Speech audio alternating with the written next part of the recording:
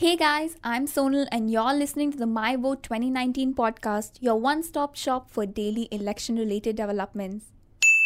The Supreme Court on 7th May rejected a review plea filed by 21 opposition parties seeking an increase in random matching of VVPAT slips with EVMs in the ongoing elections. If you remember, earlier on 8th April, the court had directed the Election Commission to increase random matching of VVPAT slips with EVMs from 1 to 5 polling booths per assembly segment. Modi's remarks have again come under the scanner.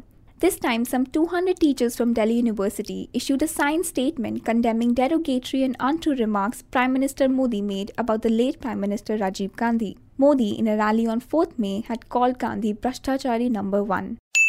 Speaking of BJP and controversial remarks, Union Minister and BJP candidate Giriraj Singh surrendered before a local court in a model code of conduct violation case for making controversial remarks against the Muslim community at an election rally in Bihar. He has been granted bail.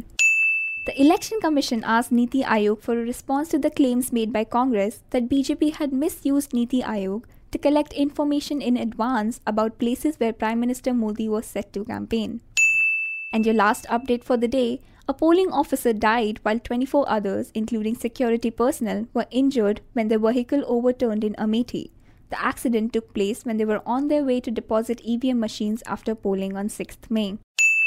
That was your quick 2019 My Vote elections wrap for the day. For other podcasts, log on to the Quint's website and check out our podcast section.